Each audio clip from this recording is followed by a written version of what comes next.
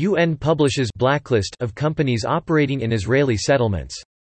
Written by James Murphy. Thursday, February 13, 2020. The United Nations has published a list of 112 companies that operate in areas occupied by Israel since the Six-Day War of 1967. On Wednesday, the United Nations Human Rights Council (UNHRC) published the list, which is likely intended to assist organizations who might wish to boycott these companies over doing business with the State of Israel. Among the members of the ironically named UNHRC are such bastions of human rights as Saudi Arabia, Pakistan, Afghanistan, and Venezuela. The United States announced its withdrawal from the Council in June of 2018 over its rabid anti-Israel bias and its condemnation of the way the United States was handling the illegal immigration crisis on its border with Mexico. Israeli Prime Minister Benjamin Netanyahu had strong words for the UNHRC's publication of what is being termed a blacklist. "Whoever boycotts us will be boycotted," Netanyahu said. The UN Human Rights Council is a biased body that is devoid of influence. "Not for nothing have I already ordered the severing of ties with it.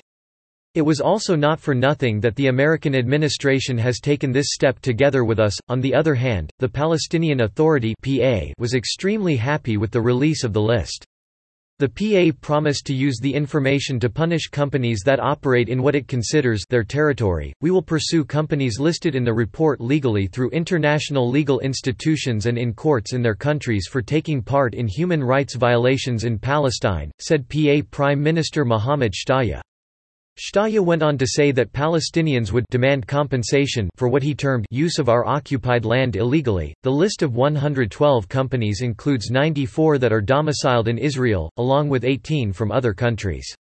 American companies on the list include General Mills, Airbnb, and Motorola Solutions. Michelle Bachelet, a socialist who was once the president of Chile, currently serves as the UN High Commissioner for Human Rights. Bachelet, perhaps going for extreme understatement, said, "I am conscious this issue has been, and will continue to be, highly contentious." Rupert Colville, a spokesman for Bachelet, claimed that the list was not really a blacklist, nor does it accuse the businesses on the list of acting illegally. "It's not a blacklist, nor does it qualify any company's activities as illegal." Colville said. Then why publish the list? Bachelet's office offered similarly confusing explanation. While the settlements as such are regarded as illegal under international law, this report does not provide a legal characterization of the activities in question, or of business enterprises' involvement in them.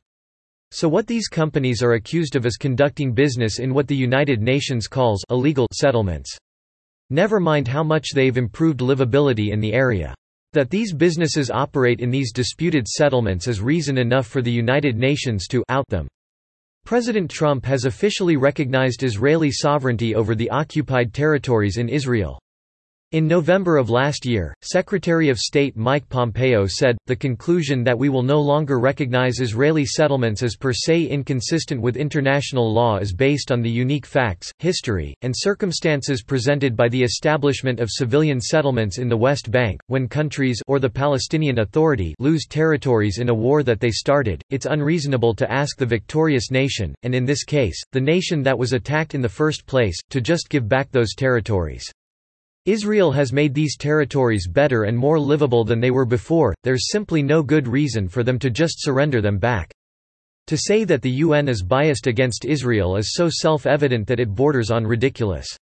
With this and all the other outrages the organization regularly commits, isn't it far past time to withdraw from this organization?